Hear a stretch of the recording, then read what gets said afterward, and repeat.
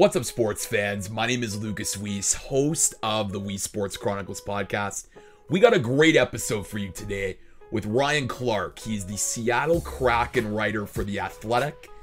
In this episode, I chat with Ryan about a bunch of different topics, from covering the Kraken franchise that doesn't drop the puck until 2022, the viability of hockey in Seattle and how this franchise will cultivate a new fan base, as well as Ryan's sports media career and his article on Jaccob Slavin's adopted black child, which ended up being one of The Athletic's best articles of 2020. So if you haven't read it yet, I highly recommend you doing so. We dig deep into that, as well as Ryan's work with the Professional Hockey Writers Association in terms of promoting inclusiveness and diversity into the sport of hockey and hockey media. This is the last episode before Christmas, and if you do celebrate Christmas, I want to wish you and yours a safe and wonderful holiday. I understand it's been a challenging year for so many people, so I hope that this podcast has provided you with an escape and some solace and some education on sports and the sports media landscape. As always, you can find the Weiss Sports Chronicles podcast on YouTube, Apple Podcasts, and Spotify, so make sure to like, rate, watch, and subscribe to all three of those channels. Now, without further ado, let's get to today's episode with Ryan Clark on the Weiss Sports Chronicles podcast. All right, as I said off the top, I am pleased to be joined by Ryan Clark. He's not just any hockey writer, he is the Seattle Kraken writer for The Athletic, and he joins me today on the Weiss Sports Chronicles podcast. Ryan, welcome, and did I release some of that Kraken spirit within you with that intro? Well, Lucas, this was a fun podcast. Be sure to tune in next week when Lucas's guest will be anyone who isn't me, because he made that horrible joke. Yeah, thanks for having me on. And yeah, the Release the Kraken joke, it's the one everybody keeps coming back to, and it's like, dear God, please let this stop. Yeah. Well, hey, I feel like you're gonna hear that, more and more until the Seattle Kraken officially drop the puck. But hey, listen, congrats on this new gig, because I think it must be really exciting for you to be back in Seattle. So maybe we'll just start there, Ryan. I mean, I know you've been, spending a couple years covering the Colorado Avalanche, the NHL, but just what this opportunity means for you to be covering a brand new franchise. I mean, that's just it. It's something new, because when you think about other teams that have been in existence, let's say, except for the Golden Knights, I mean, everything's been pretty established, and it's stuff that, I think people just might take for granted. So it's stuff like, what does a TV deal look like? Because everybody's so used to watching teams on certain networks. So that's something new. And how do the Kraken navigate the draft, especially draft like this year, where scouts might not be able to watch prospects in person? Or, you look at something like the World Juniors, which is such an important event for scouting purposes. How do you go about handling something like that when access is going to be restricted? Or what do you do with European scouts? And so, if you are a team, let's say like the Philadelphia Flyers, have been in existence for decades upon decades. Not that anyone can afford a bad draft class, but that's the organization that, hey, look, they've got other draft classes they can rely upon to really fill that need if something goes awry with your 2021 crop. Whereas if the Kraken, this is it. And not only is this it, but they've got to build this from the ground floor, in the sense of, when you look at their analytics staff, they have to build their own database. They have to build their own prospect list. It isn't like they've had years upon years of viewing. So all of it is new. And so just all that stuff is just so interesting, among other things, about the Kraken. Well, you mentioned the analytics, and you actually wrote a really compelling piece for The Athletic just about their analytics department and how it's, becoming, without even the Kraken beginning, it's becoming one of the largest analytics departments. So I'm just curious, why did they decide, to go in that direction? Obviously analytics is becoming such a more integral part of the game, but it's clear that they're trying to build an advantage already, even before the franchise begins. Well, it's one of those things where when you look at one of the first moves the Kraken made, it was Alexander Mandrycky, because they felt like analytics could be something that they could really use and benefit from. And so when you look at what they've done so far, analytics has been a massive part of it, even going back to Ron Francis, because, I mean, it's the now famous story of how Alexandra Mandrycky, they hired her with the idea that we want you to put together a model that looks for the perfect GM, with the idea that the GM might move on from you if he feels like there's someone else he wants to hire. And so, of course, we go with Ron Francis and Alex, just they get along more than well, and Ron loves having her there and vice versa. And so they decided to build out the staff. And, you know, what they did is they just said, like, let's do more than just analytics. Like, let's take advantage of this in a lot of ways. And the hire that best represents that is someone like Namita Nandakumar. So she was someone who was known in hockey circles for her public work on analytics, but then she went to go work for the Philadelphia Eagles. And the thing that the Kraken are going to be able to use with someone like Namita and her background is she's been in another sport, and she can view things extremely differently. So with her, you know, looking at prospects in the draft, she has this experience of saying, if we need to go find a boundary corner, let's look at from the top conferences like the Southeastern Conference or the Atlantic Coast down to the Southland Conference. And it's no different than, hey, if you want to go find, you know, a puck-moving defenseman, do you go major junior? Do you go to Europe? Do you go to the NCAA? Is there someone kicking around in the NAHL that people aren't necessarily aware of? And so to be able to have that, to be able to draw on different experiences, like that's what makes the 5-person team the Kraken has built such an intriguing one, is because there are so many possibilities. And you mentioned earlier about the whole prospect evaluation process and how it could be hindered because of the COVID-19 pandemic. And look, Ryan, I mean, you know, if the NHL season, you know, starts up again, it may be an all-Canadian division and the border is still closed, so that's going to present some challenges. So from your reporting or knowledge, how are the Kraken sort of handling and combating these challenges to try to gain an edge over the competition?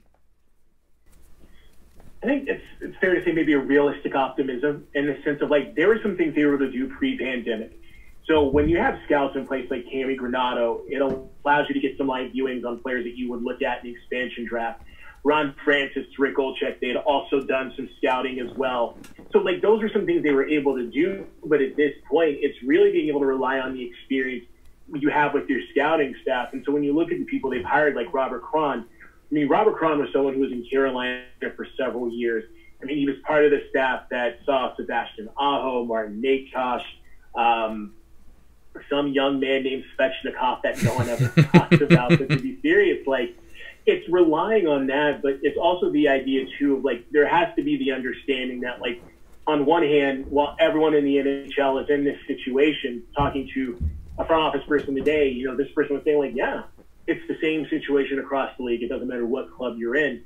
But on the flip, it's that whole idea of, like, this is so critical because this is a foundational point. So for the Kraken, it's looking at all the plans that they can, trying to, like, I guess, not use a buzzword of optimize, but make the most of the situation, and then just say to yourself, like, hey, look, this is what we have. Let's go with it. And if we're going to go with it, let's make sure that we've ran it through the numbers several times over so we can make the best decision. But Lucas, as you know, I mean, especially with something like the draft, you can have all these well-laid plans, but if someone takes somebody that you weren't expecting, then that changes everything, and then it becomes more chaotic than anything. No doubt, and, you know, when chaos happens, that's when journalists and writers, they love that, it's good for the content. But it's interesting, though, Ryan, because we have that vantage point of the Vegas Golden Knights, being a few years old now, but we remember that first season they had going to the Stanley Cup Final, which was unheard of for an expansion franchise. Normally, expansion franchises take a few years to get it in a competitive spot. But do you get a sense from your knowledge around the league that teams are going to pay more attention to that expansion draft to ensure that the Kraken may not get some of the players that the Vegas Golden Knights got that struck gold for them? Pre-COVID, maybe. But even then, it's so hard to say because there's different factors like free agency that could play a part. So, let's take a team like the Edmonton Oilers, for example. The Oilers have got a lot of financial considerations to make going into the next offseason. I mean, Ryan Nugent-Hopkins is in need of a new deal. Adam Larson the same. And then it's the question of, is this a one-off for Tyson Barrie, or does Tyson Barrie play well enough there for them to say, maybe let's try to facilitate something? Or let's look at the Tampa Bay Lightning. I mean, that's a team that they've got all sorts of cap things to consider. Yep. So you're always going to have those teams, but what makes this different is course, it is the flat cap. Yeah. I mean, the fact that we already saw this past summer, guys like Vladislav Nemesnikov come off of making $4 million annually over the last 2, and now he's making $2 million annually over the next 2. It's an example of how teams aren't going to be able to do the things they once did. And if you're the Kraken, that's something that you can take advantage of. Now, as far as like, hey, does a team want to be, frankly, to be blunt, the next Florida Panthers, where you look back and go, was letting go Riley Smith and Jonathan Marchessault so the best move? Probably not, but there are going to be some cases where even with all the best laid plans, that still might happen when you look at like certain teams. So like, let's take the Chicago Blackhawks, for example. I mean, right now, when you look at our beat writers' mock expansion draft list of who they think will be protected, Connor Murphy's on the outside looking in. I mean, if you can find a 6'4" right-handed shot defenseman, people are going to take that. So what's stopping the Blackhawks from saying, hey, let's work out a trade to say we can keep Connor Murphy, or maybe Connor Murphy does leave, or what if something changes in the season and Connor Murphy's the player who stays? So I know it's kind of a long answer, but it has to be that way because just no one knows. There's no definitive right now in terms of this is how this is going to work one way or the other. I'm sure you'd love to see the Kraken go to the Stanley Cup final in their first season, just like the Vegas Golden Knights. Honestly, it would make no difference to me because like it's one of those things where, you know, if it was all about, you know, making sure, oh, I get to go cover a Stanley Cup early, then like, yeah, why would you be covering the Colorado Avalanche? Yeah. They're a team that people think could win it all, and they have arguably the best player in the league with Nathan McKinnon. I mean, it's between him or Connor McDavid at this point. So really it's just more about doing the best journalism, just of course, like not being funny, but covering high school football in Texas, it's just like, yeah, you learned early. Like, is it more about the teams that win or more about kind of telling the best story and doing really good work? Because I'll say this to stop talking, but like Michael Russo is arguably the best beat writer in the NHL, and he has covered a team that has not even come close to winning a Stanley Cup, but it doesn't take away from the work he's done. So that's kind of how you have to look at it. No, absolutely, and you make a good point about telling the best stories, and I think you're in a really interesting position, Ryan, because again, like the fans in Seattle, like this is a brand new experience for them, and you're going to be part of making, you know, going along that journey with them and telling the stories of a brand new franchise. So do you get the sense that you may have, you know, an easier job because you're going to be, you're already well connected with so many people in the Kraken compared to someone, let's say, starting out on a team that's already so well established with, you know, tons of reporters and journalists, let's say like the Toronto Maple Leafs, for example? I don't know. I mean, it's hard to say because, I mean, the Leafs and the Kraken are two different teams because, like, for example, Seattle, while it's had the NHL, it hasn't been here in 100 years. Yeah. And so you're talking about a market that, like, hockey is still new to a lot of people. And so, like, it's having to do things because we've had fans ask, like, hey, are you guys going to do something about, like, here are the rules of the game or how to watch a game or, like, what are things like icing that, you know, look, if you grew up in a traditional hockey market, you kind of already know and you take for granted. But the other difference is that, like, with something like Toronto, I mean, like you and I were saying before recording, like Toronto's a second home to me. And so, like, for example, let's say a prospect like, I don't know, someone like Timashov, when that was a thing, has a good game, people in Toronto are losing their mind. Yeah. Could this be a thing? And it's not to say that Seattle won't be eventually like that, but it's a little bit of a different process in the sense of, like, people will care about prospects, but it's going to be more about, what does this team do now? What does this team look like now? Like, is this a team that, when you look at the Pacific Division and the fact that San Jose is going through issues, Anaheim and Los Angeles are on a rebuild, the Coyotes seem like they're somewhere in the middle, so to say. Like, what does that mean for the Kraken going forward? Then it'll be kind of more of those things where if a prospect pops off, then sure. Because, like, I look at Colorado, for example. So it was 2018, 2019. That team was going near a downward slide. The attention for Avs fans shifted to Cale Makar. And then all of a sudden, the Avs started winning. They get into the playoffs. And then you have this world of Cale Makar, this world of them making the playoffs. And if I had a third hand, so let's say this hand, is the world of, hey, they might get Jack Hughes, but they really had the fourth pick that became Bowen Byram on top of the 16th pick that became Alex Newhook. It was just all these things coming together. So yeah, I think with Seattle, like there will be some of that, but it'll be different than Toronto just because like with the Leafs, you've had, God, decades of build-up, whereas with Seattle, it's like everything is new. Well, maybe a better comparison would be sort of like the Vegas Golden Knights, because I remember like before Vegas began, like there was constant chatter. Oh, can hockey work in Vegas? It's the desert. Are people going to be interested?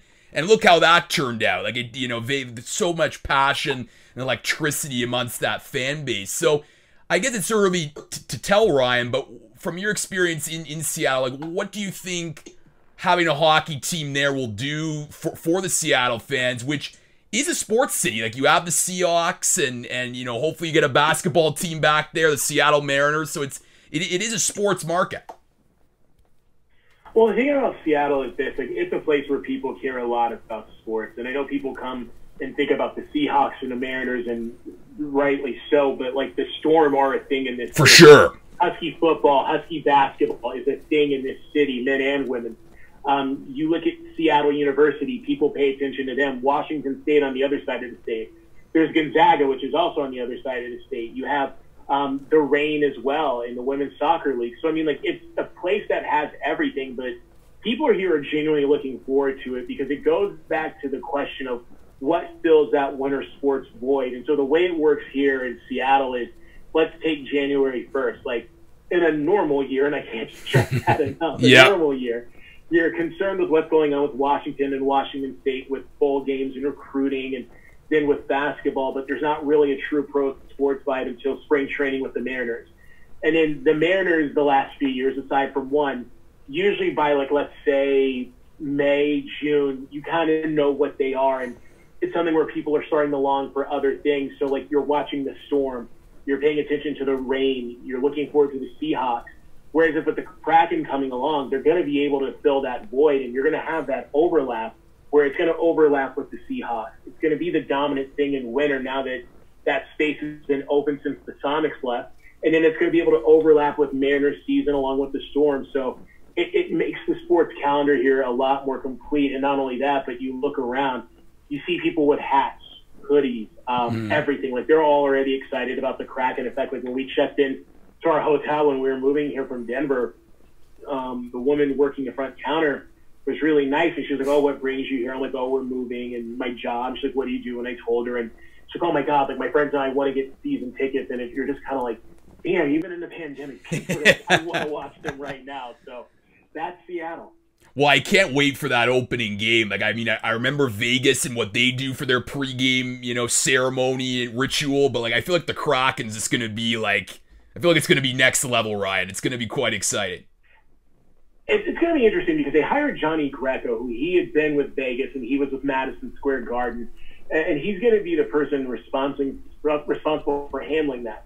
So it's going to be interesting because I think like when you look at Vegas and you look at New York, those are two cities where entertainment is a thing, but they do it so differently. Mm-hmm. But the thing is, it's like for people who may not be familiar with Seattle, I mean, like you sit there and you talk about entertainment and music, and yes, the usual suspects come up of Jimi Hendrix and Nirvana and Pearl Jam, but like this is the same city that is the home of like Quincy Jones. Like this is the same city that is the home of Odessa. So like it's something that like entertainment means a lot to people here. So I'm sure they'll find an interesting way to like make it work and happen that like it stands out, but it's uniquely Seattle as well.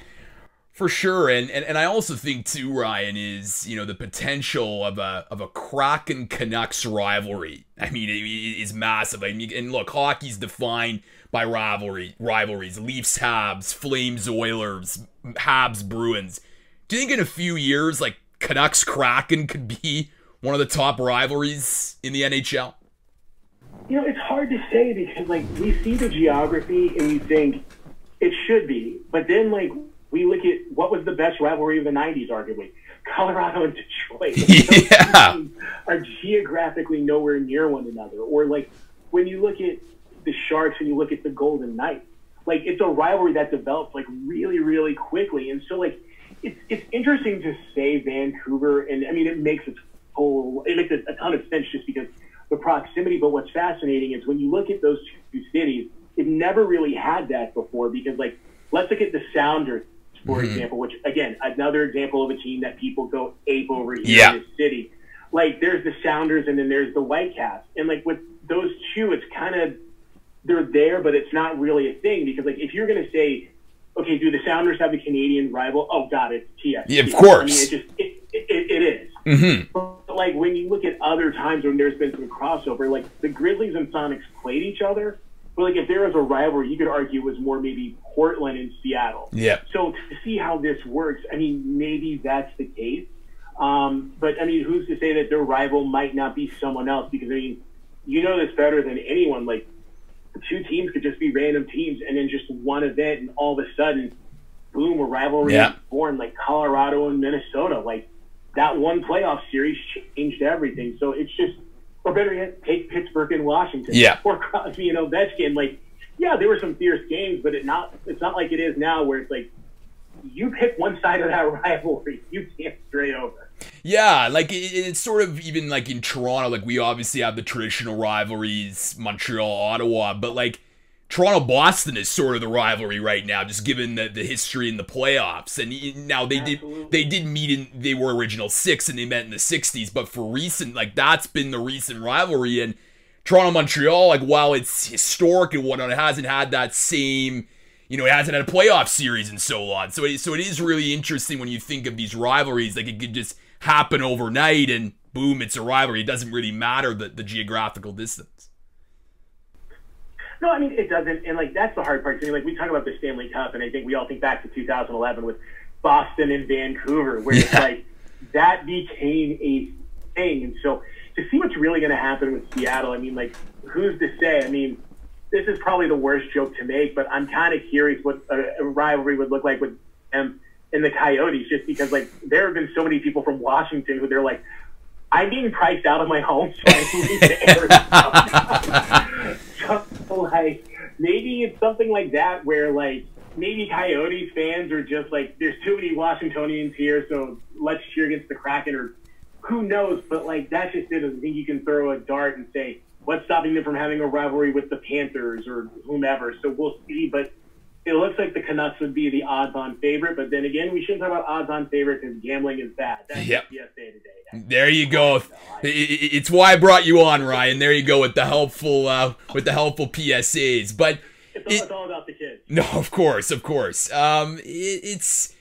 It's interesting though, Ryan. I mean, in your position now as a Kraken writer, I mean, it is quite some time between, you know, when the puck drops and they get going. So without revealing all the state secrets, I mean, what's sort of going to be your role this year, you know, with the upcoming season, and how, again, strange and unprecedented it's going to be? It's not a bubble, but certainly, you know, it'll be interesting no less. Let's say it's thinking about the hockey stuff that you would expect a reporter to think about, but it's hopefully trying to think about those things that are different. And so, like, let's take the television contract, because that's a story that's already out that I can talk about in mass, and it's no massive state secret. Like, that's something that if you're in a market where you've already had a team, it's just like, okay, great. But, like, if you're in Seattle, like, yeah, that's a good question. Where are you going to watch them? Are they going to be on Root? Is Amazon a possibility? Because they already have a partnership with Amazon. Where are they going to be on radio? And like the reason something like that matters even more is a couple of things. One, you look at the changing landscape, and if you ever want to like take an interesting read, go to like the Dish Network site, and like they will have like a list of like, here are channels where loggerheads over, because people just don't think it's fair to, you know, have to pay the full freight of a sports network if you're someone who doesn't watch sports. It's the same if you're someone who watches sports, but you're like, why am I paying for QVC? I never watched QVC. Well, QVC by comparison is super cheap because it's not paying like billions upon billions for a rights deal, and you've got to get that money somehow. And how do you think that happens? And so, like, it's things like that, explaining how the business works, why it's important. And then the other thing too is like covering the Avalanche, which this might sound bizarre. If you're a Comcast subscriber who lives in Denver, unless it's been on NBC, you've not watched the Colorado Avalanche in more than a year, because they are at, you know, a contract loggerhead with Comcast to the point where, like, it is actually in a court of law. There is a civil suit that has been filed. And so, like, it's just trying to get people to understand that, like, it's stuff that, like, elsewhere you might not think about or take for granted, that here, like, they genuinely have to think about. So, you know, look, the goal is to try to do the best story possible. There's going to be some things that make people think. There's going to be some things that probably make people angry. There's going to be some things that are probably going to make people laugh. But like at the end of the day, it's just about how do you tell the best stories leading up to what will be one of the biggest moments in Seattle sports history. I want to pivot to your experience covering the Stanley Cup playoffs this past season. Sure. And I mean, obviously it's been a few months now and since the whole bubble experience, and I've had several writers on the show, Ryan, who've sort of talked about the differences of covering sports amidst the pandemic, the challenges. So I'm just curious for you, when you look back on this experience, I mean, what was it like for you, and how does it sort of rank in terms of the moments in your career? I mean, covering this weird, unprecedented experience.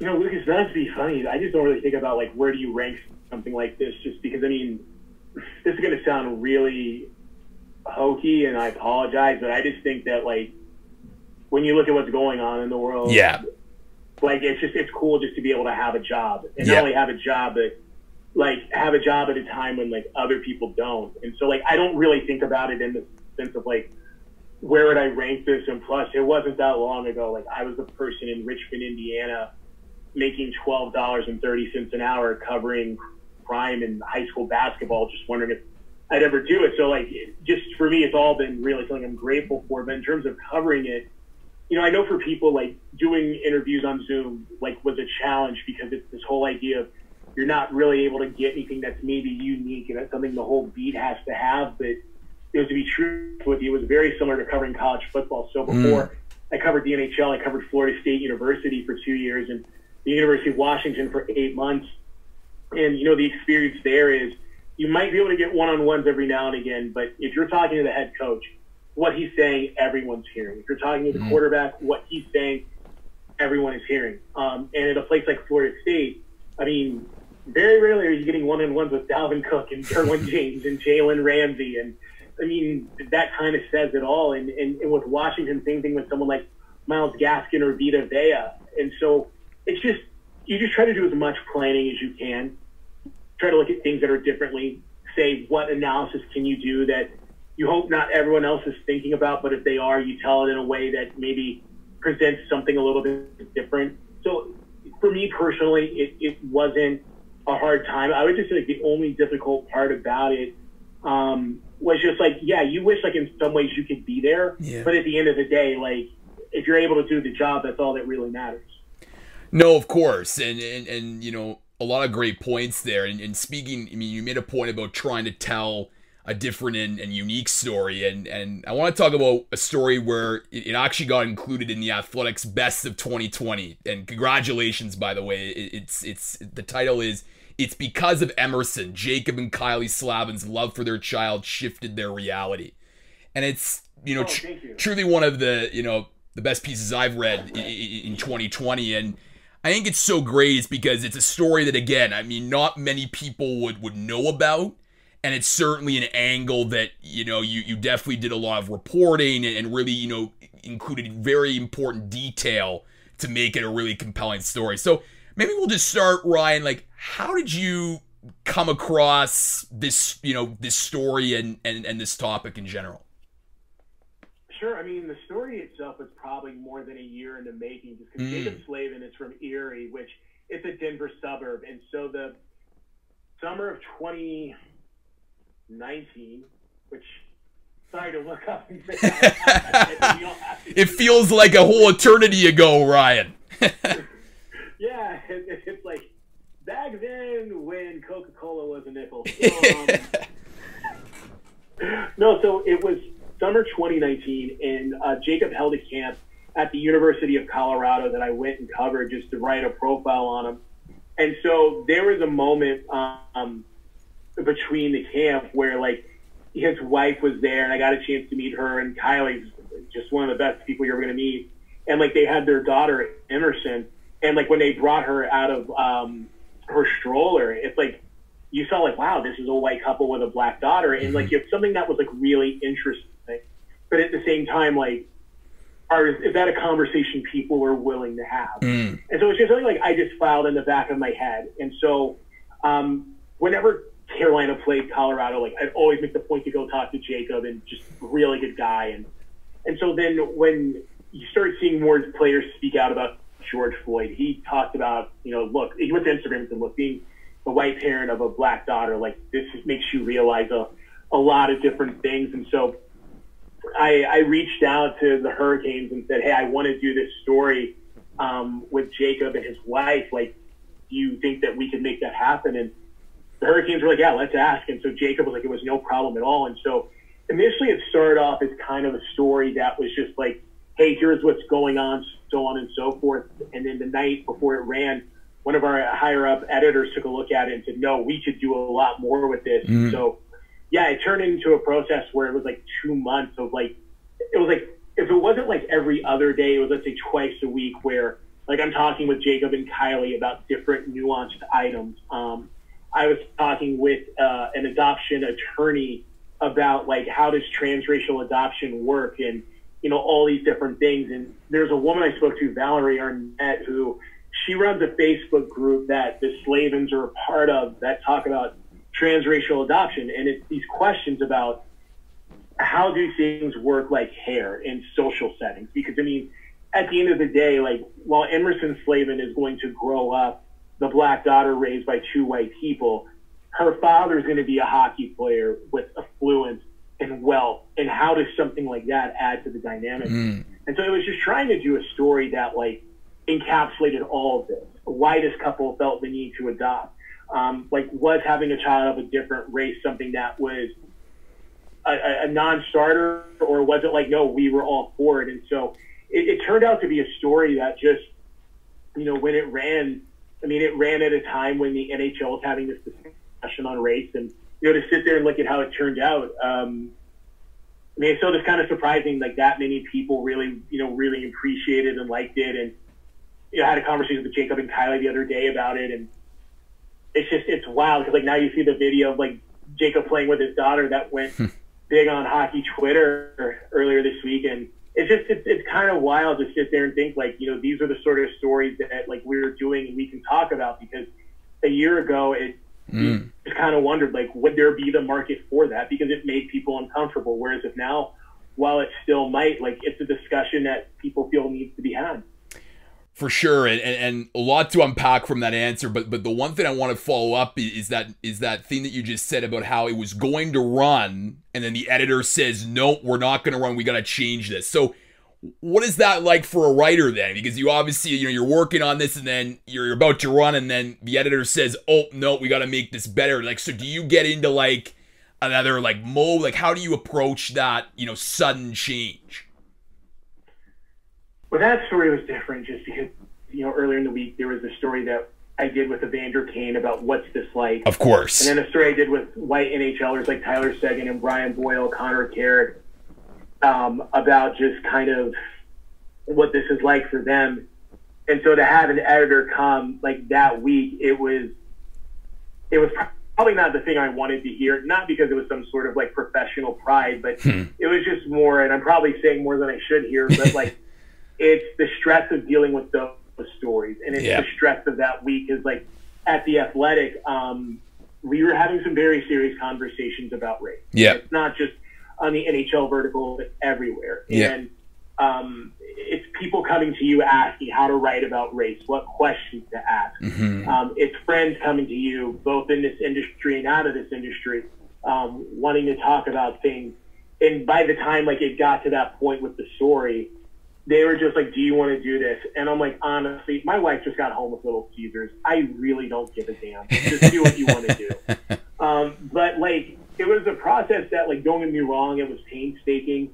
But in some ways it really needed to be, because like, this is the kind of story you don't take lightly. No. So yeah, I mean, it wasn't like necessarily an ego thing. It was just more like, by the time we had that conversation that week, it was just like, look, the world is burning down. Yeah. I don't want to think about anything else. So, yeah, sure, let's do it. And I find it, interesting, especially when interviewing writers about, doing these long-form features, is getting the interview subjects to a place where they feel comfortable to reveal, intricate details. And to me, the sort of lead block where you know, Jacob and Kylie are at this grocery store, and there's, you know, that, you know, the sudden questions that come with, you know, a white couple with a black child. I mean, how did you, I guess, get them to a place where they could feel comfortable to reveal this information that, again, you know, provides real great detail for the story? I mean, being human might sound like the worst answer, but I think that's it. And I mean, like, it's sitting down with people when you do a story like that, and you say, this is what the story is, but at the end of the day, what you feel like you want to share is completely up to you. And you just try to be respectful of that, because, like, I think it's one thing if you're doing a story about something of, like, a much more serious significance.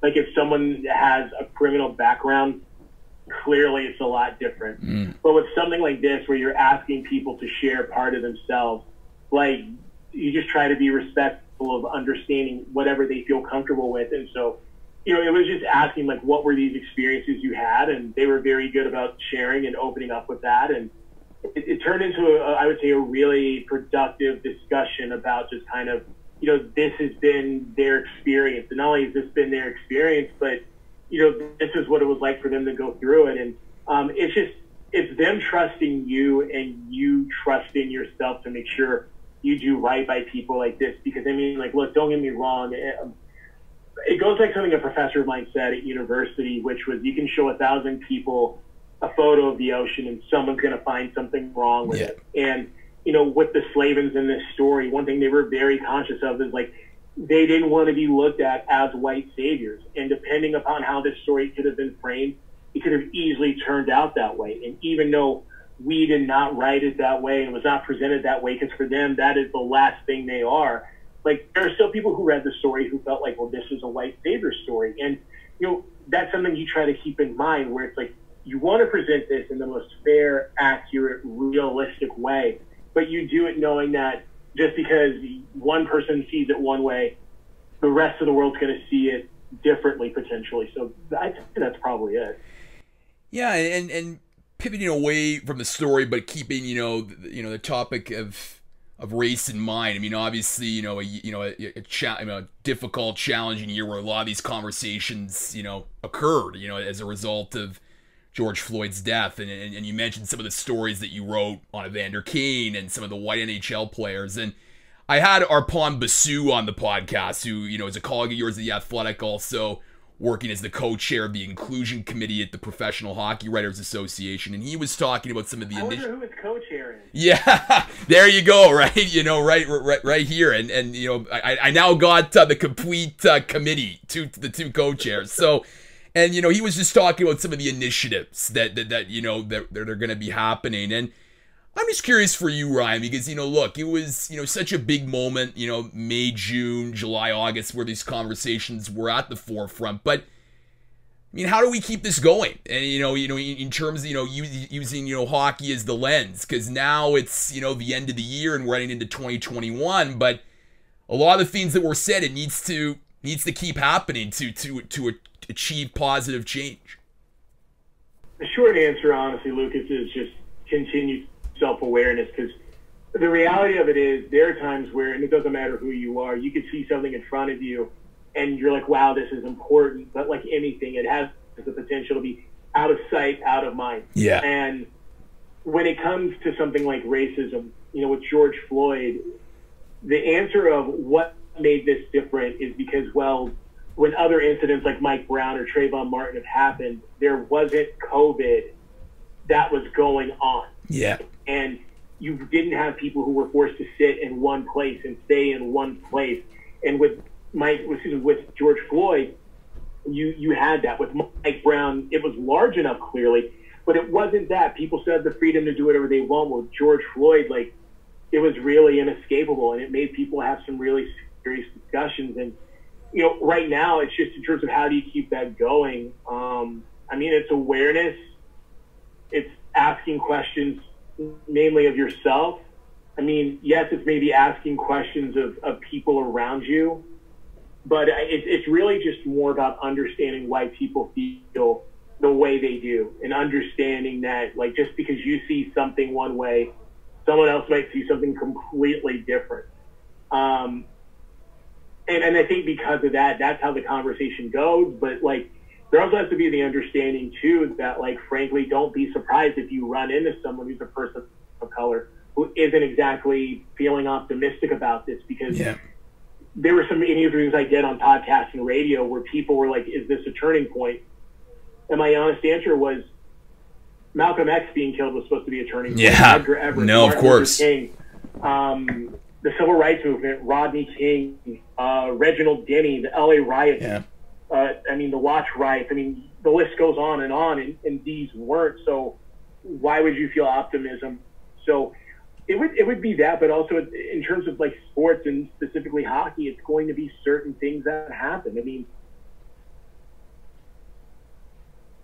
we saw what happened with Mitchell Miller. And people raised some conversations about, like, how does the Arizona Coyotes, a group that is owned by, you know, a Latinx Hispanic owner in Alex Morello, with a Hispanic team president who's also Latinx in Javier Gutierrez, like, how do they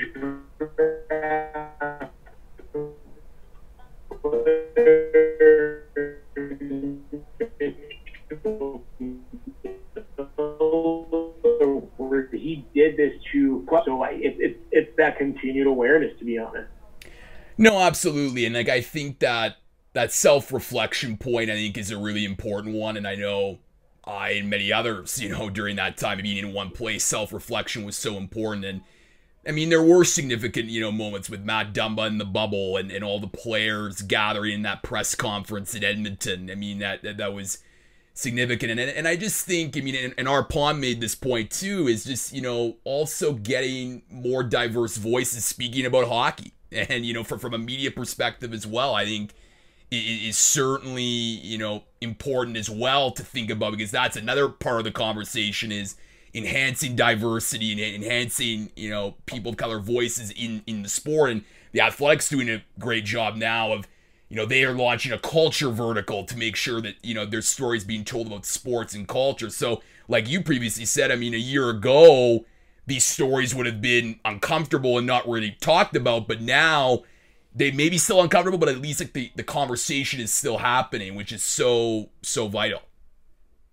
Well, but the thing is this, it's like, it's not even just about making sure you get more diverse voices, but it's understanding why it's important. Exactly. It's also the idea, too, of just, like, there has to be times where white writers they must learn how to write these stories and do these stories.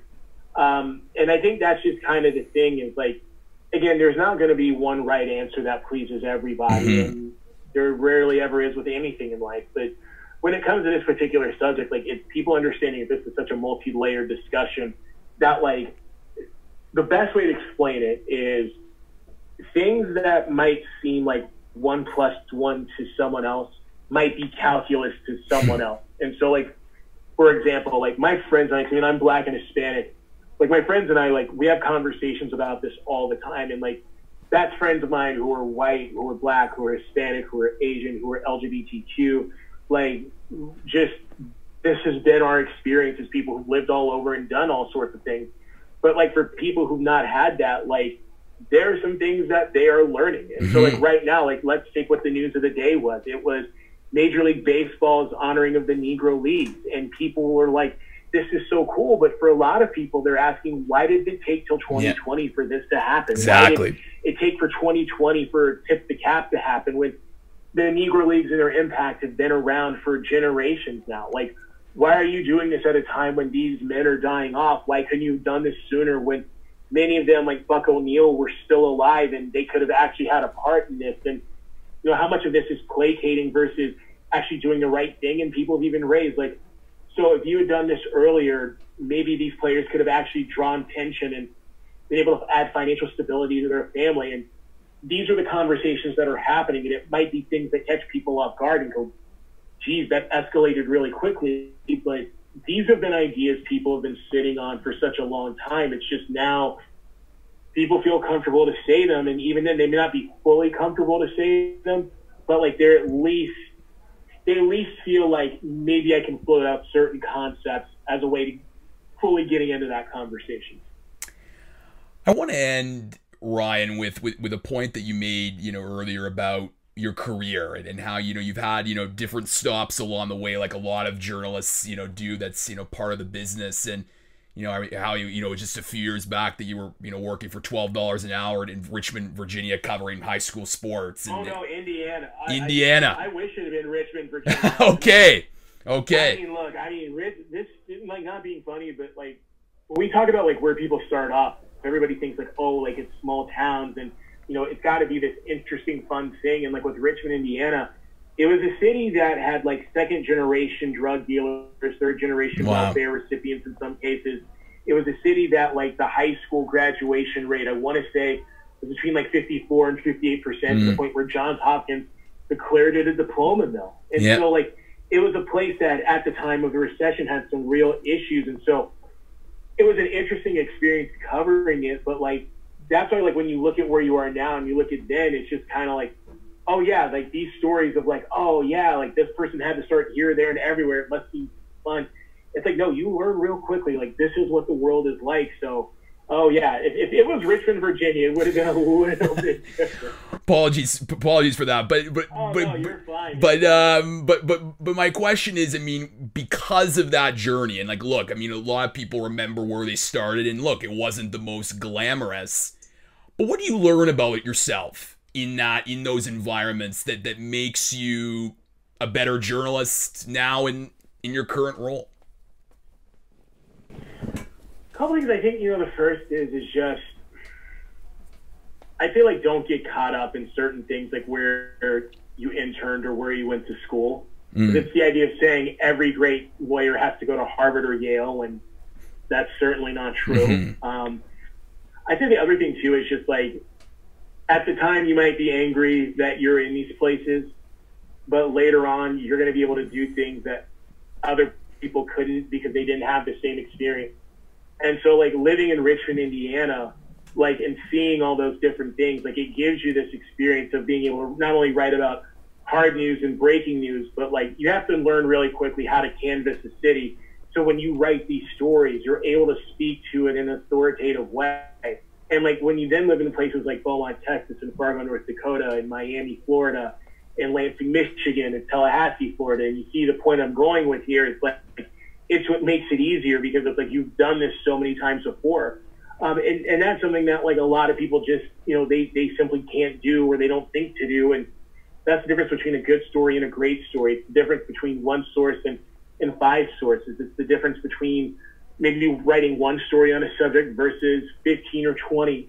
So I would say like it was kind of learning all those things, but it was just also learning just kind of everything you write, like there's a face to it, and I think sometimes when we write stories, we kind of get guilty of just, it's words on a page or words on your machine or whatever. Whereas if like, when you are working in a small town, like it's not the whole, like everybody knows you thing, but like it is one of those things where like people read the paper and they either love the paper or they hate the paper, or they like you or they hate you, or like, and it becomes so much more real to where like, it makes you understand, like you can't take this lightly. Last question for you, Ryan, and I always save this for last for my guests. If you're going to Seattle, where are some of the go-to restaurants to dine at when it's safe to do so? I was about to say right now. Not now, but when it's safe to do so, with that big caveat. When it's safe to do so, that's a good one. The first one's kind of touristy, but there's a place called Elliott's, which is in the Pier District near Pike Place. And it's one of the best places to go for oysters. Like Ivar's is another one along that area. So that would be really good. Super Six is a Hawaiian spot in Columbia City. And then there's Kona Kitchen, which the wild part about Kona Kitchen is, did you ever see Karate Kid 2? Of course. Great. Okay, so you remember Shozen, who was Sato's nephew? Yes, of course. So the guy who plays Shozen, he and his wife owned Kona Kitchen. Oh, wow. It's kind of like one of those, like everyone in Seattle knows this, but it's still a secret sort of thing. So like, I mean, those would be some really cool places to go check out. I mean, they have these in Canada, but like in Seattle, there's Joey Restaurant, which are always good to go check out as well. And I would say another good one to kind of end it. I'm probably going to lose my Canadian card for this, but the best donut in North America is at a place called Top Hot. Okay. Top Hot is like legalized crack. I mean, that's the best way to describe it. But no, I mean, Seattle is a killer food city with all sorts of fun places. And like, the hard part is you don't want to give away some of them because you don't want other people going there. Of course. But no, I mean, it's something that they do super well here. And also, it doesn't really matter what teriyaki spot you go to. Teriyaki is a thing here. But a good one would be a spot called I Love Teriyaki. I know, really complicated. And I Love Teriyaki is in like Bellevue, and it is really, really good. Some great suggestions, especially when the world goes back to normal, hopefully sometime soon, and to go to if you ever go to Seattle. Ryan Clark, he is the Seattle Kraken writer for The Athletic, so make sure to check out all of his great hockey content there. Ryan, it was an absolute pleasure for you to come on the We Sports Chronicles podcast. Likewise, thanks for having me.